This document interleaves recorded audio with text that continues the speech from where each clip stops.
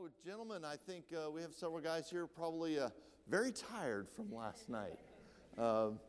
What a great night, though. And our apologies to the ladies and Mrs. Brown. We were discovering the dynamics of being in the kitchen while something's going on. And so we should have just been really shut up and just eaten our food. That's all we needed to do. But we found out that it gets a little loud out there, so we apologize for that. But we had a great time. The guys, what a blessing to get to serve. And a happy Mother's Day to our mothers here, and anybody who's expecting to be or what.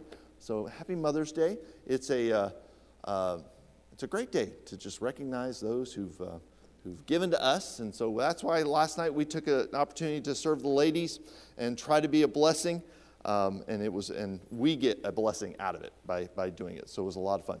So in our Real Church series, we're going to talk today about real discipleship. Real discipleship.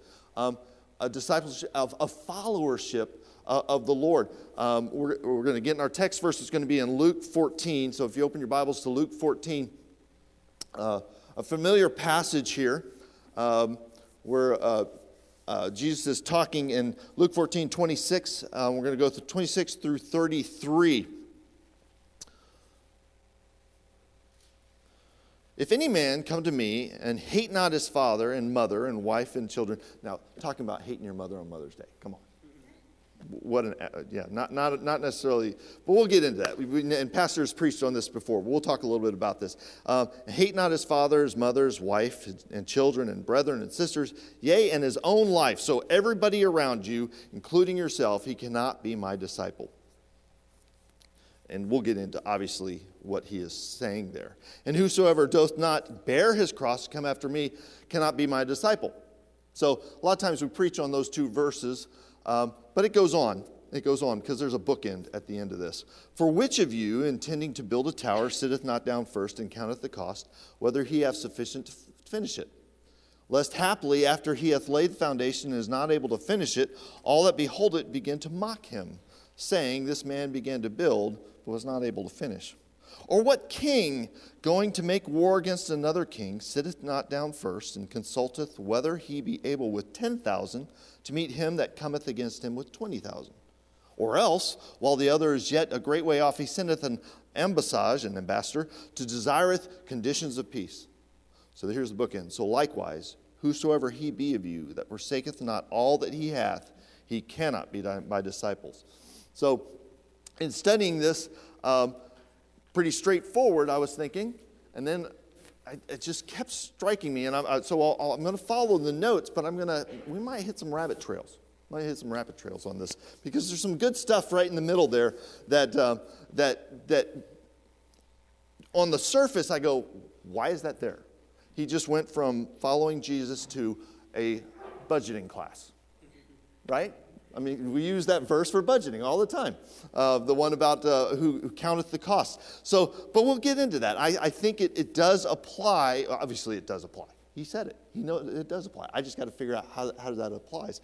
So, real discipleship. Disciple making is the core ministry of the local church. We want folks to come and we want folks to be saved, but we want people to grow in Christ. It's about leaving out of here better than we were when we came in, closer to God, and wanting to follow God in all that we do. And so we want to be disciples of Christ, not just a believer, not just I know God. I met God on the road. An experience with God. It's I am following. My life has changed following God. So we want to. We're going to be talking about discipleship. So. Jesus, when he was in his ministry, what would it be like if Jesus was in today's environment in the ministry? Would he be looking to see how many people are following him on Facebook or Twitter or whatever the new, no. Because he preached to the crowds, but it wasn't about the number of people that came to his concert. It wasn't about that. it was about the hearts he was going to reach and the souls that he was going to win to him. Isn't that awesome that he got to win souls to him? We get to share the gospel and win souls to Christ, but we don't get to win souls to us. We get to win souls to him. So he was not a crowd seeker, but the crowds sought him. And many of them had different motives. We all go to God with different motives in our life. And so folks might go to God for, I hear these cool miracles this man is doing. I want to see him. That's the typical mentality of the drive-by, what happened to that wreck? You know, slow down so you can rubberneck and see what's going on. That's that type of mentality. Or it's I need something. I need peace in my life. And I hear of someone who is preaching peace. I need money. I need sustenance. I need help. And there's this one who feeds the 5,000 with barely nothing. So we all come to God with different motives, but we need to figure out once we're saved and we're here, and most of us, if not all of us, are saved here, but I'm not going to assume that all of us are. We have to make that decision about discipleship, about following Christ, about seeking after him. So number one, it's a love for the master. And it's very clear here in the beginning of this passage of talking about love, because he uses a comparison. And none of us, I hope none of us, could hate our wives and our children. Now, there's sometimes I don't like them. Not my wife. I always like her. She's awesome. She puts up with me. But my kids, I love them. I just don't like them right now. I mean, it happens. It happens. But we love. We don't hate our children. We don't hate our moms, our dads, our brothers, our sisters, ourself. We can be destructive to ourselves, taking in the wrong things, but we don't hate ourselves. We're always trying to feed ourselves, always trying to take care of ourselves, but we don't hate ourselves. So he uses a comparison here. If any man come to me and hate not his mother, it's a comparison. So letter A, it's in comparison. He's using and pastors preach on this. It's when you compare how much you love your wife, your family, and all around you and yourself, your love for God, that should pale in comparison to your love for God. We're not very good at it. Because God we don't see, and our family we do. We interact with our family, and they respond to us. Whether I interact well or bad, they respond to me. God, I have to seek it out. I have to be in prayer. I have to be in the Bible. We're going to talk about that. I have to communicate in a different way. I can still talk to God, but I have to be quiet and listen. Sometimes I don't have to be quiet to listen to my family. Sometimes I need to. Sometimes I need to shut up and just, sometimes if my girls are having a problem, I don't necessarily need to have the answer. I just need to be able to listen. So it's in comparison. He's not saying to hate your mother or your father, but he wants to give a comparison where it pales. And this is nothing new that we've not learned. The love of a disciple of Christ involves our whole heart, soul, and strength devoted to Christ. So the question is, do we have our whole heart, soul, and strength devoted to him? And it's in comprehension. Letter B, in comprehension. So why? So we need to comprehend why. Why is he? Is basically it boils down to this: he's worthy. He's worthy. Who is Jesus? He is the King of Kings. He left heaven, came down to earth, lived a sinless life, a perfect life, and then took our sin on for him, and died on the cross, but rose again for us. So we need to understand the comparison. We need to understand that. The love of God the love of our family should pale in comparison to our love for God. It's hard to do. Totally understand it. But we need to strive for that. And as pastors in our family lives, in our marital lives, as we draw closer, like Pastor says, it's that triangle, my wife and me, and as we shoot towards God, as we strive there, we grow closer. Okay? That's that relationship. Same with kids. We grow closer to God as we grow closer to God, we grow closer together. So comparison and then comprehension of God at the top. God is worthy. I really don't need to say anything else. Well, how can a God want people to worship him? Because he's worthy. Because he's a perfect God. He deserves it. I don't deserve anything. He deserves it. So in comparison. So 2, service for the master. So obviously if we have a love for the master, we want to serve him. Now, much like last night, we love the ladies in our church. And we want to be a blessing. We get one chance out of the year to do that. So we want to be a blessing. So service was both for you, but it's also for us. It was a show of love from the men, and we had a wonderful time. But our service for the master, if you look back in Luke 14:27, he says, "And whosoever doth not bear his cross and come after me cannot be my disciple."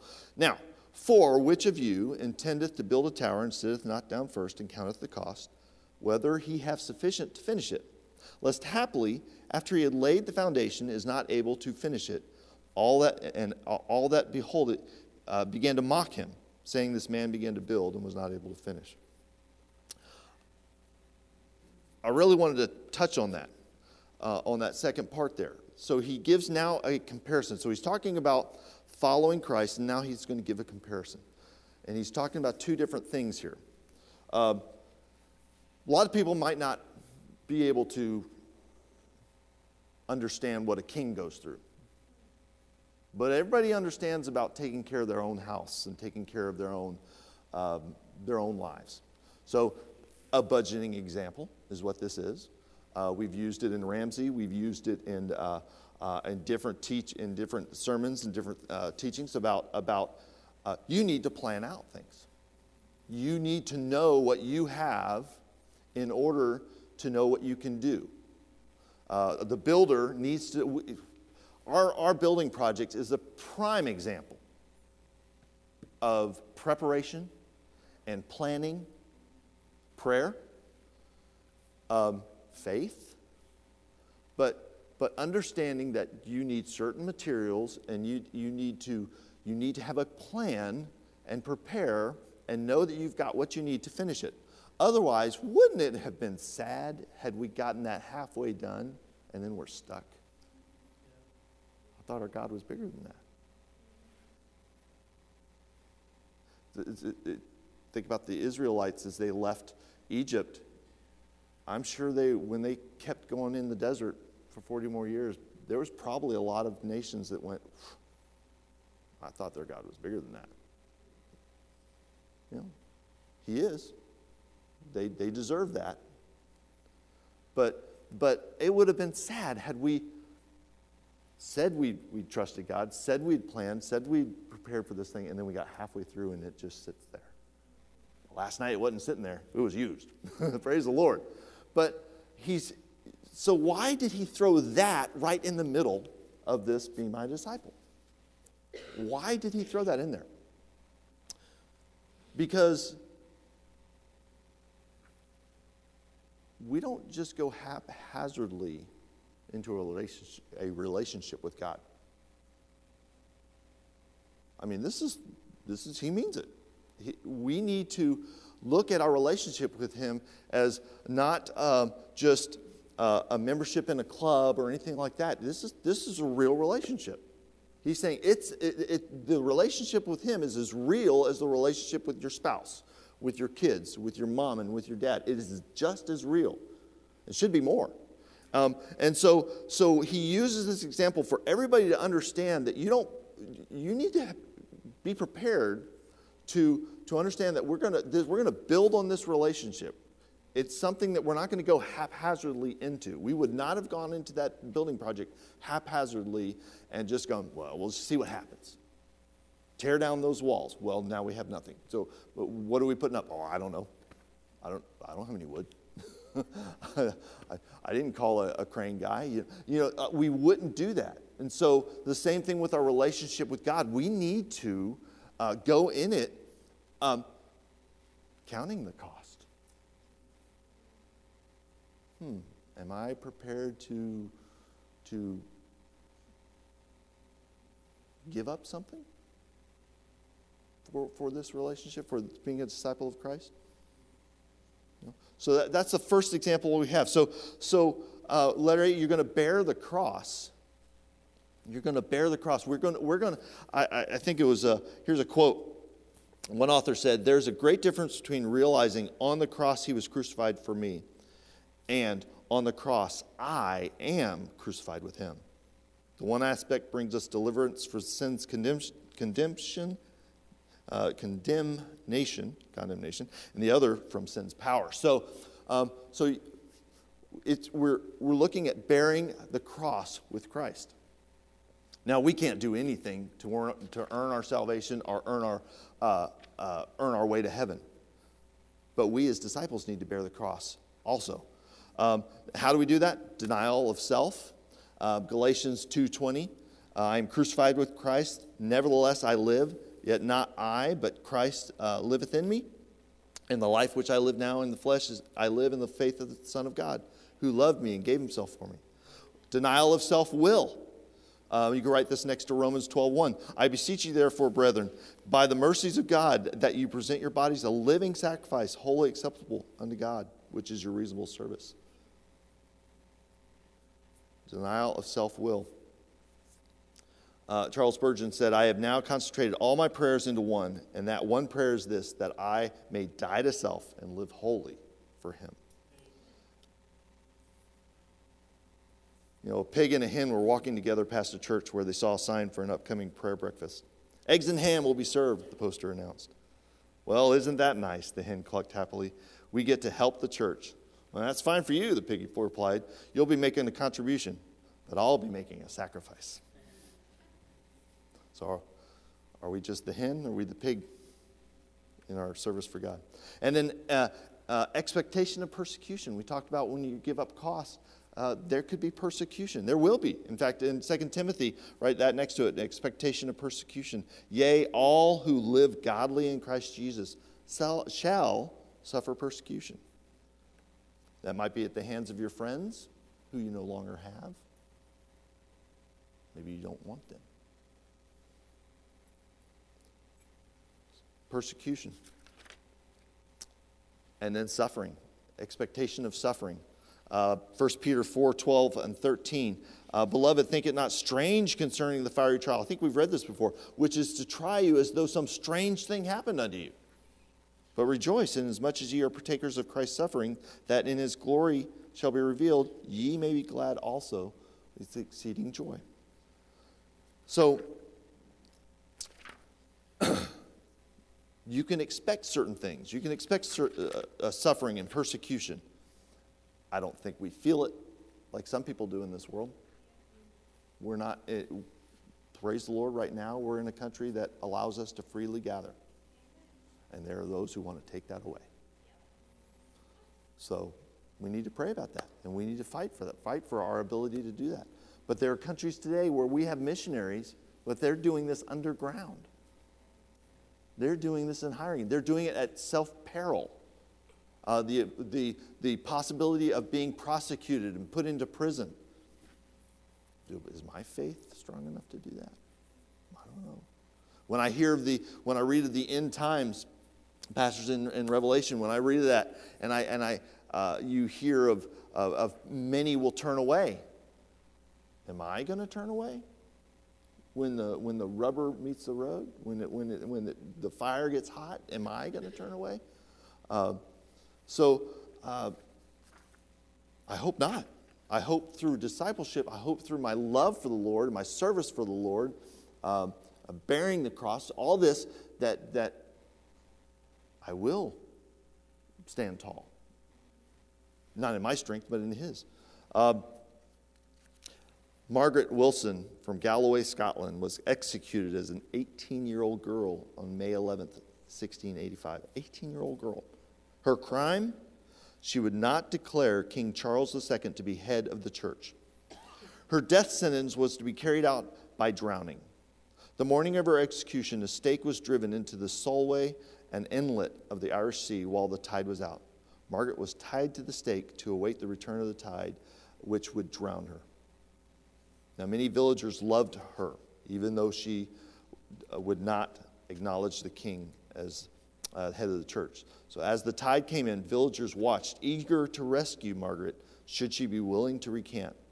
But as the water rose toward Margaret's chin, she sang a hymn and quoted verses from Romans 8 about the love of Christ. Just as the tide would have drowned her, a soldier waded out into the water, untied her, lifted her above the waves, said, "Just pray for the king and take the oath that he is the head of the church," he commanded. And she said, "I wish the salvation of all men and the damnation of none." And she said through numb lips that were blue and cold. "Dear Margaret," one of the bystanders pleaded, "say, God save the king." And God save him, if he will, for it is his salvation I desire, she responded. The soldier gave her one more opportunity to pledge her allegiance to the king as the head of the church, but she refused. "I will not.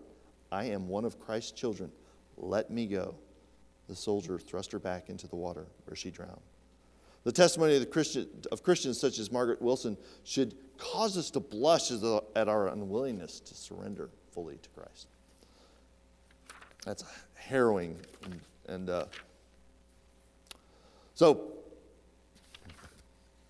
All right, so we're given one example with the building, with counting the cost and planning ahead. So again, we don't go into a relationship, a discipleship with the Lord, being his disciple, without thought. I mean, we'll have folks that will come in here that get gloriously saved. But months or weeks, months or years, we might not see them again. It's because, did they take the next step to, I acknowledge his love for me and that there's a God in heaven, but I'm going to solely follow him. So, where are you on that scale? Now, let's go into our next, number 3, we're going to look at surrender for the master. So, if we go to 31, this is the second example. "Or what king going to war against another king sitteth not down first, and consulteth whether he is able with 10,000 to meet him that cometh against him with 20,000? Or else, while the other is yet a great way off, he sendeth an ambassage and desireth conditions of peace." An ambassador desires conditions of peace. In verse 33, "So likewise, whosoever be of you that forsaketh not all he hath, he cannot be my disciple." He bookends this after an example of a king. Now, I've just been going through 2 Kings. If anybody's been reading our devotional that was given to us this year, it's a great lead-through of the Old Testament going into the New Testament. But I'm studying the kings right now, and man, you're given, a king is given the reins of Israel and Judah, and they squander it from selfish pride and from just not trusting God, the God that got them there.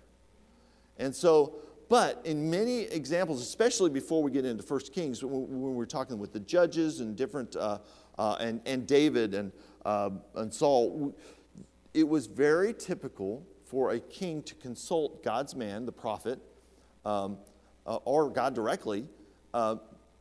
Should I go to war? Should I, and do I have what it takes? Lord, will you give us victory? That's a lot of times they ask, will you give us victory? And he does promise victory, or he'll promise no, you're not going to win. So, but there's a consultation. There's wisdom in consulting, not just going out on foolish pride and in your own actions without God's help. When I remember when I was going into the military, I was a young Christian. I was saved when I was younger, but I was young walking with the Lord. And I learned to realize that I want God in this. I want God in my career. I want God in my family. not just a Sunday morning God and then later on Wednesday night God. I wanted him part of this. And so he uses this example of a king to kind of tie in that even a king, not everybody understood what a king goes through, but even a king needs to consult with me to see if they can win. Okay? Not just because I gave them the power and I gave them the throne, that doesn't just give them carte blanche that, hey, you've got it. It's all on you. No, God still controls the mind of men, other kings and nations, and he puts kings in, he takes kings down.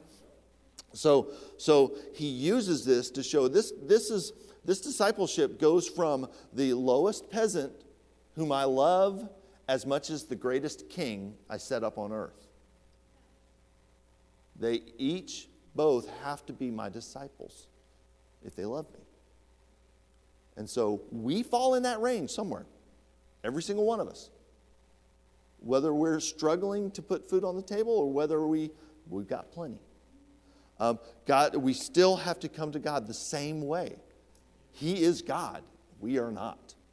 And so we need to surrender to the master. Number 3, surrender to the master. And how do? We surrender our position. Don't get too big for your britches. That's why he talked about the king here. They're not too big. They can't be too big for their britches. We need to surrender our position because our position pales in comparison to who the Lord is. If you look at Matthew 10:24, the disciple is not above his master, nor the servant above his Lord. There's an equal. Even the one serving the other, there's an equal. Jesus came to minister to, not to be ministered to.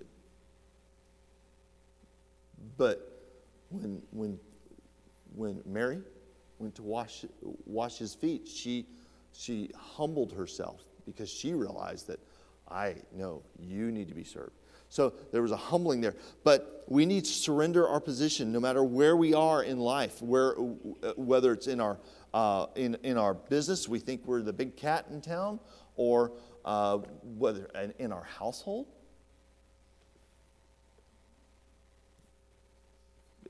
We need to surrender our position. Matthew 10:25. It is enough for the disciple that he be as his master and the servant as his Lord. If they have called the master of the house Beelzebub, how much more shall they call them of his household? We shouldn't be expected to be treated better than others. And we shouldn't be expected to be treated better than how he was treated. Right? So if you're a true follower, a true disciple of Christ, you are going to surrender your position. And finally, we need to surrender our lives. We need to surrender our lives. Romans 12:1, I beseech you therefore, brethren, by the mercies of God, that you present your bodies a living sacrifice, holy, acceptable unto God, which is your reasonable service. It all comes down to this. God wants us to be his disciples. And so a disciple serves God, a disciple loves God, serves him as his master, tells others about him. I mean, why, if we have something so wonderful, why don't we share that? And that's why when we got people that come here for the first time, from somebody handing out a tract or just inviting them, we've got an obligation not to just say this is a great building and these are great people and you come sit down here, but there's a God in heaven that loves you, died on the cross, rose again, so that you can have eternal life. So all this planning that we talked about with building, all this, the kings of followers, there's an end goal in this. Eternal life. Now, I will say, we'll never arrive while we're here on this earth. Okay, so if we're supposed to love God way more than we love anybody else, if we don't do it now, I guarantee you we're going to do it in heaven. Because we're going to see the glory of God and we're going to go, wow. all those good things I had, if you had them, which you do, we all have good things, that pales to what I got now. Amen. But we can have a little bit of heaven on earth if we love God and trust Him. Follow Him solely. How do we do that? Get into the Bible. Get into the Word of God. That's His love letter to us. That's His ability to talk to us through our sight and through our ears if you mouth it loud. So that if you struggle, I've found sometimes that when I'm struggling or I'm getting a little sleepy, hate to say it, I might have to actually read it out loud. It does help because you get two of your sensors going. So get into that Bible. Get into prayer. Prayer can be one of the hardest things, I think, to do. For me it is, because it can be pushed off so easily. All right, got my Bible reading done, boom, you press on. My wife is great at prayer. She went into a zone yesterday. She lost all track of time. It was awesome. We were supposed to be somewhere. She's just chuckling. It was awesome. She went into a zone when she was praying yesterday. She's probably praying about me, probably praying for my soul. I don't know. But get into prayer. Be where we're supposed to be. We've had folks who part of our church, and then they're not here anymore. Sometimes things happen. I'm not saying that that's necessarily going to happen when you're not where you're supposed to be. But boy, I remember as a kid, usually when I got in trouble, it's because I was somewhere I wasn't supposed to be. Doing something I wasn't supposed to do. Right? That's usually when I broke an arm or ripped an ear off or something like that. Did things like that. I wouldn't. But be in the house. Let's share God's love with others. Through our actions and through our mouth. Just tell people about God. Because we're disciples of Christ. Right? Let's pray. Dear Heavenly Father, I thank you so much for this day. I thank you for your word, and I thank you for loving us, Lord, that you want us so much to follow you, serve you, and call you our God. Lord, I just pray that, Lord, you will just bless our day. Bless this morning. I pray that everything's been pleasing to you. If I did anything that did damage to your word today, Lord, I'm so sorry. But I hope that what we've said just will illuminate how we need to serve you and not just acknowledge you as our God, but serve you as our God, Lord. We love you. We thank you. Please be with us in the next hour. Be with those who are to come in for the first time through our doors. And I pray that, Lord, somebody will get to know you today and accept you as their Savior. In your name we pray. Amen. I have a few minutes of fellowship, and there's coffee out there. Praise the Lord.